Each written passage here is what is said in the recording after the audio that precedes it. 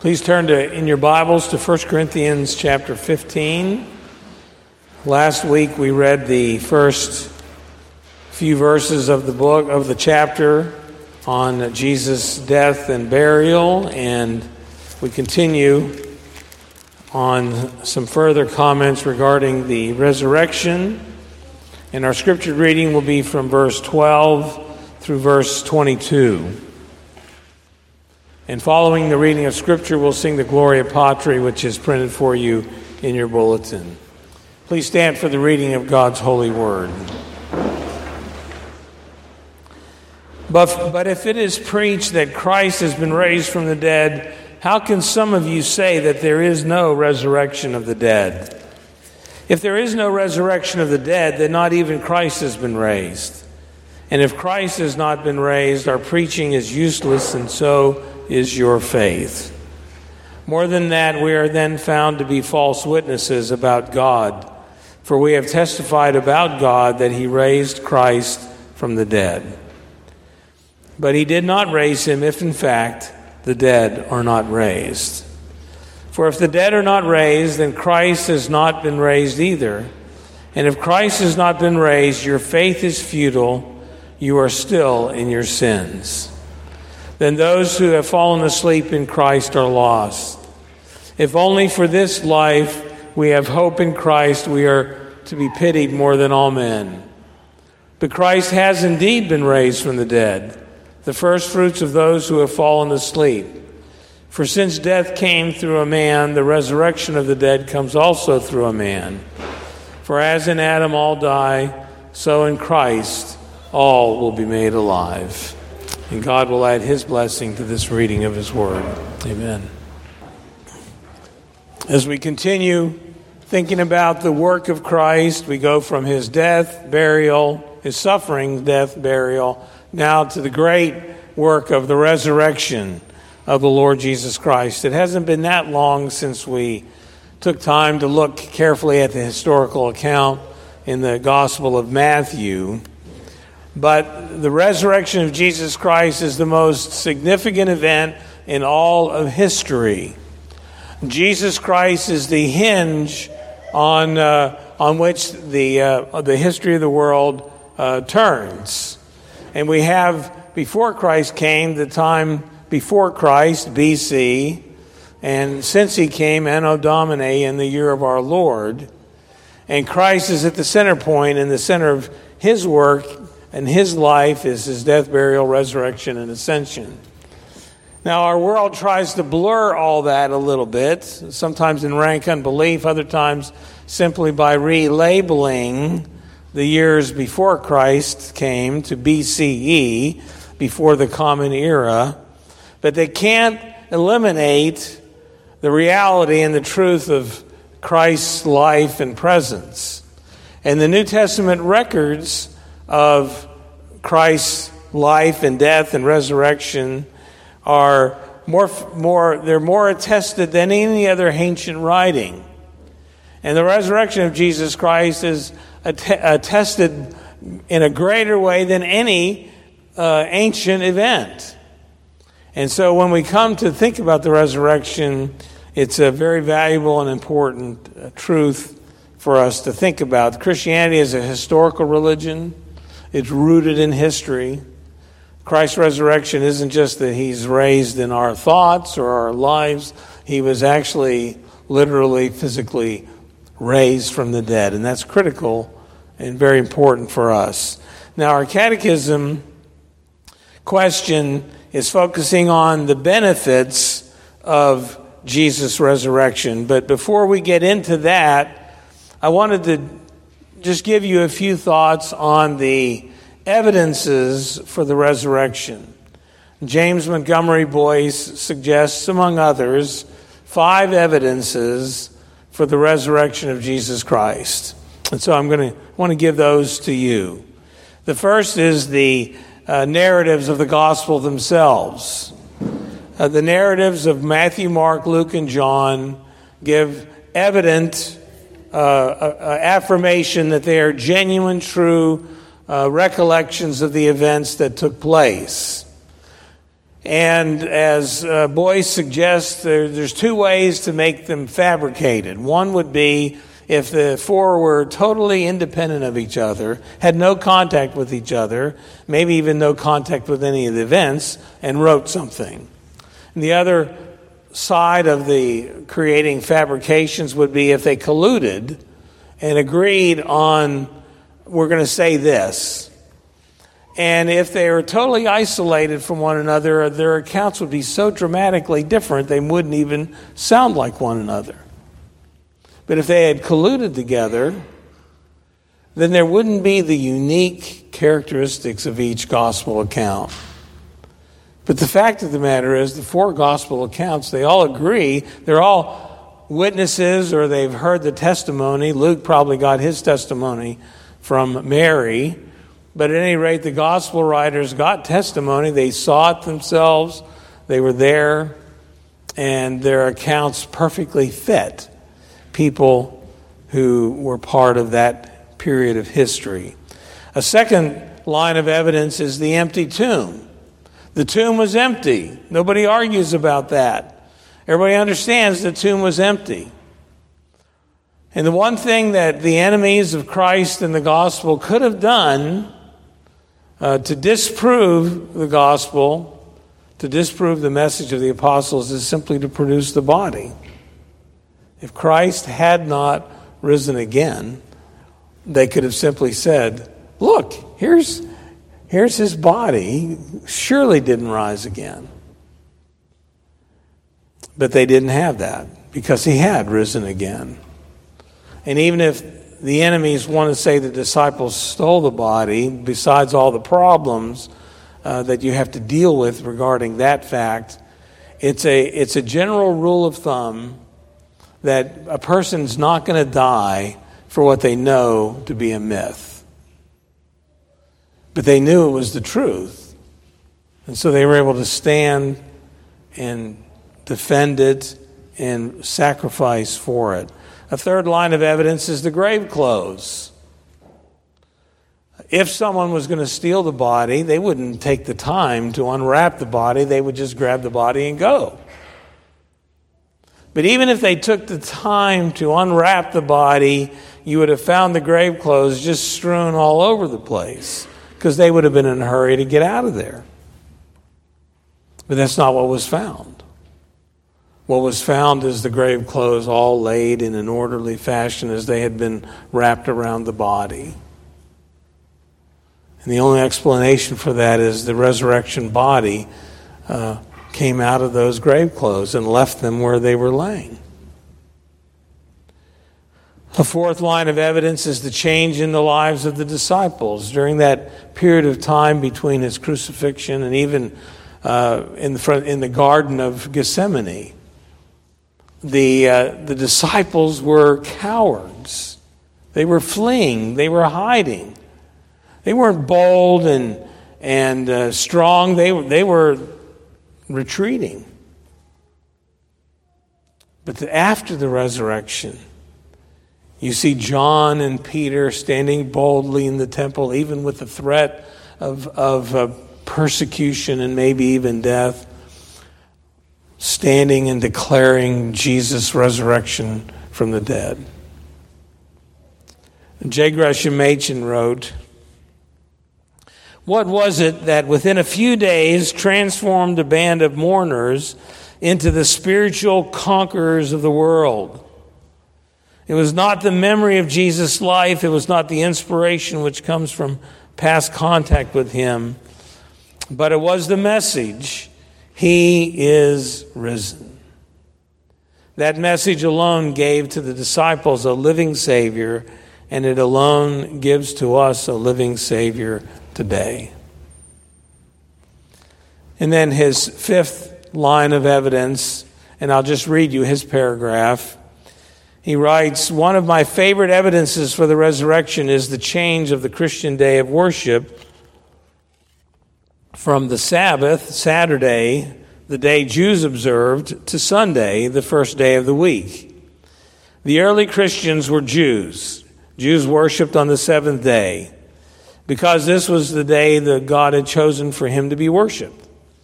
Yet without any discussion, apparently without any argument at all, the worship habits of the church were suddenly switched over from the seventh day of the week to the first. Why? Obviously because the early Christians believed that Jesus had risen from the dead on the first day of the week. And they met not to observe the old traditions of Judaism, but to mark the resurrection. The resurrection is an established fact, whether people want to believe it or not. It's part of our history, and it establishes truth for our faith. Now, the Catechism answer, what it's doing is saying, so what is the benefit of that truth for us? And it gives three things that it highlights that are for our benefit. Righteousness, holiness, and glorification.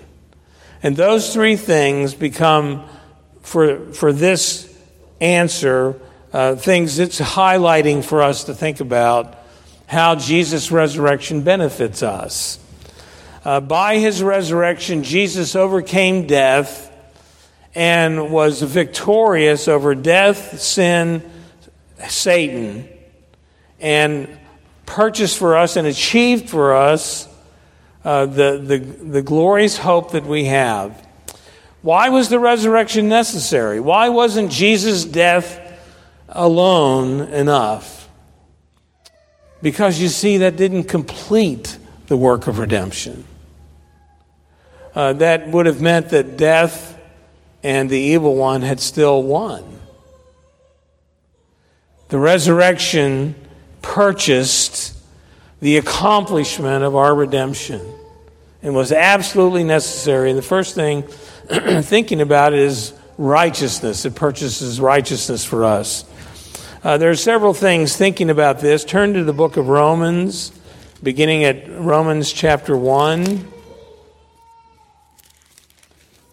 We'll go to several passages in Romans, but I want to begin at Romans 1, verse 1.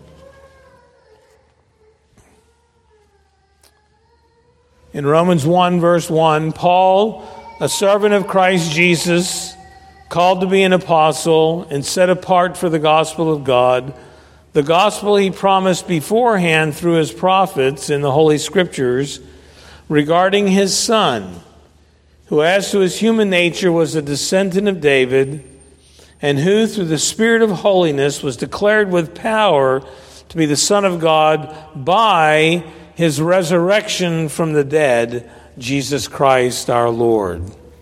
So one of the things that the resurrection does is it affirms and declares in no uncertain terms the authority and the dignity and the worthiness of Jesus Christ as the Son of God. And his resurrection declares that and proclaims that and affirms that. Now turn to Romans chapter 4, verse 25.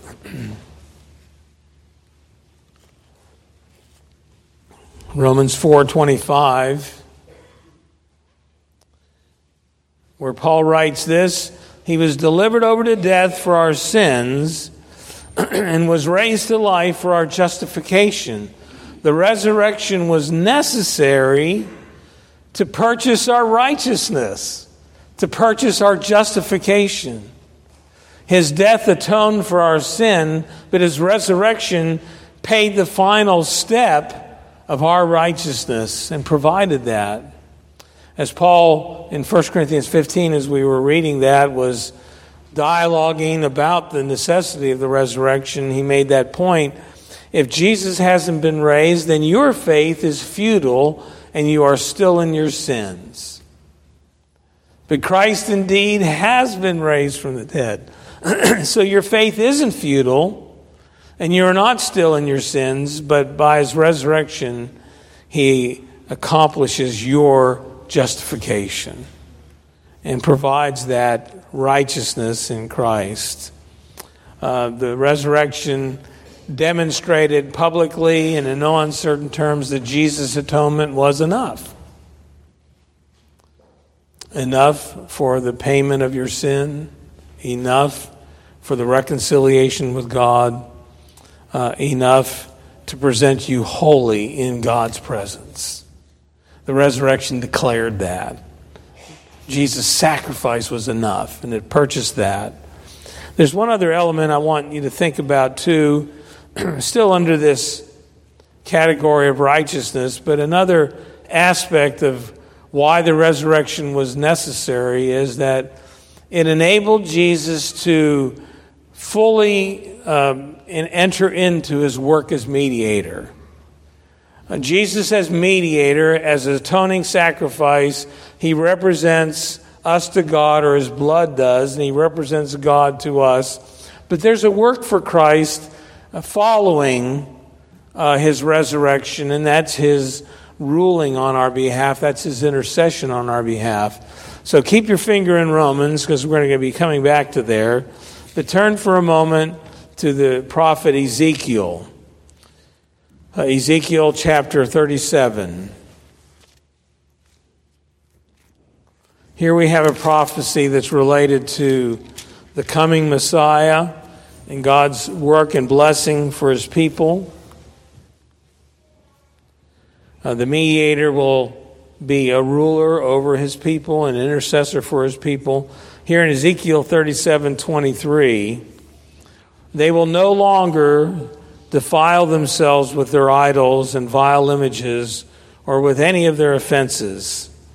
For I will save them all from, I will save them from all their sinful backsliding, and I will cleanse them, and they will be my people, and I will be their God. My servant David will be king over them, and they will all have one shepherd, and they will follow my decrees, my laws, and be careful to keep my decrees. And Jesus' resurrection, and then in addition his ascension, which we'll look at next time, are part of Jesus' enthronement as our mediatorial king. His purging of our sins and his reigning over us in righteousness. And if you're back in Romans 8, we have another part of his work here. It's in Romans 8:34. Jesus as our mediator, we know from Psalm 110, God declares, the Lord has sworn and will not change his mind. You are a priest forever in the order of Melchizedek. What is one of the roles of the high priest? It's to intercede for God's people. In Romans 8:34, we have that wonderful encouragement. Who is he that condemns? Christ Jesus, who died, more than that, who was raised to life, is at the right hand of God and is also interceding for us. His resurrection purchases our justification, and it puts him in the role of our mediator. And when condemnation is thrown at us, he turns it away. Who will bring any charge against God's elect? Well, no one. No one can. Christ Jesus, who died, more than that, and who was raised again, is at the right hand of God interceding for us. He's our great high priest. All part of the purchase, all part of the benefit that we get from his wonderful and glorious resurrection from the dead. Well, the second benefit that our answer has us think about is holiness. By his resurrection, Jesus Christ has resurrected us to, not the final resurrection, but currently resurrected us to a new life. You see, the resurrection gives us hope from the past, for the present, and for the future. Now here, turn to Romans 6, verse 4.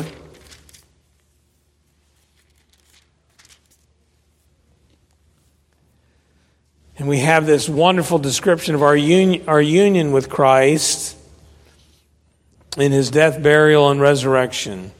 So Romans 6, verse 4, we were therefore buried with him through baptism into death, in order that just as Christ was raised from the dead through the glory of the Father, we too may live a new life. If we have been united with him like this in his death, we will certainly also be united with him in his resurrection.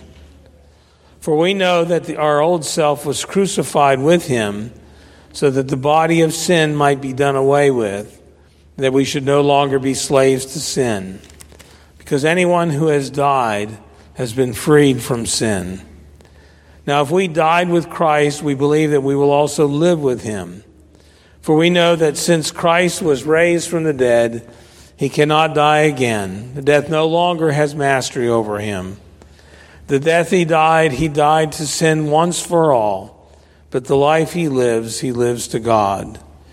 In the same way, count yourselves dead to sin, but alive to God in Christ Jesus.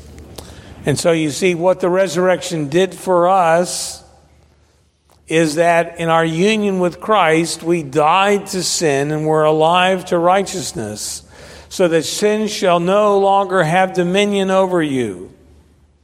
Now, you and I will always struggle as long as we live in these bodies with sin. And we will have our failings and we'll have our struggles, but we are regenerated to a new life. We're united to Christ. We're bound with him. We died with him. And we were raised with him so that sin would no longer have dominion over us. And that's a benefit we receive from the resurrection of Jesus Christ. That we're resurrected to a new life. The life of sin is behind us. The life of righteousness is in us. And that's a wonderful blessing that was purchased by his resurrection. And then the third benefit that it directs our thoughts to is glorification. The hope of that future glorious resurrection with the Lord Jesus Christ.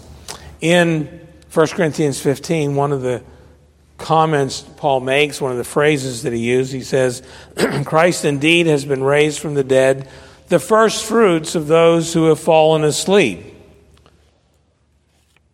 And he repeats that phrase, first fruits. And the phrase first fruits reminds us of the pattern and practice in the law and in the nation of Israel in the Old Covenant, how that in the spring, the early harvest, they would bring the grain and the fruits of the harvest to the Lord as the first fruits of the harvest. That was part of their offering to the Lord. But what that meant was that first fruit to the Lord was a confirmation of their hope and their expectation that the rest of the harvest is going to come. And those who come in from the harvest with the grain will say, look what we've gotten, and the rest of the harvest is on its way. And there is hope in the expectation of the future harvest. Well, you see, the resurrection of Jesus Christ is exactly the same thing. He's the first fruits, with a guarantee, in his case. The farmers in the Old Covenant, even today, they're dependent on the weather, but this is a guarantee. Jesus is the first fruits of those who have fallen asleep, so that when he comes back, he will bring them with him. It's a guarantee of the harvest. He's the first fruits. It's the anticipation of the harvest. We anticipate that great and wonderful day. We long for it for those we love that have gone on to be with him. But with Jesus, it's a guarantee. Because he will lose none that the Father has given to him, but raised him up at the last day. That's what he said in John chapter 6. It's the will of my Father that I should lose none of those that he has given me, but raise them up at the last day. He will accomplish that. It's a guarantee. It's an assurance. So the benefit of Jesus' resurrection is our own resurrection. It's glorification. It's that we will dwell with the Lord in glory forever and ever. And on that day we will have new bodies. They'll look the same, we'll recognize one another, but it'll be a glorious body. And we don't know the mechanics of all that. We know it's true. Turn to Philippians chapter 3. In Philippians 3, Paul is saying overall in the chapter, I don't revel in my human accomplishments. I'm willing to get rid of my human accomplishments because I long for something. And we'll pick up his thought regarding that in verse 10. I want to know Christ in the power of his resurrection and the fellowship of sharing in his sufferings, becoming like him in his death, and so somehow to attain to the resurrection from the dead. Now don't read into verse 11 any kind of doubt. When he says somehow, he's not saying, well, I wonder if I'm going to be raised from the dead. That's not in any way what he's saying.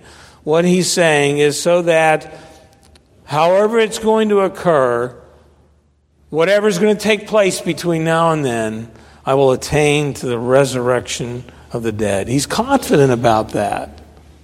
And that's what he longs for. And as he comes to the conclusion of the chapter, he thinks about this again.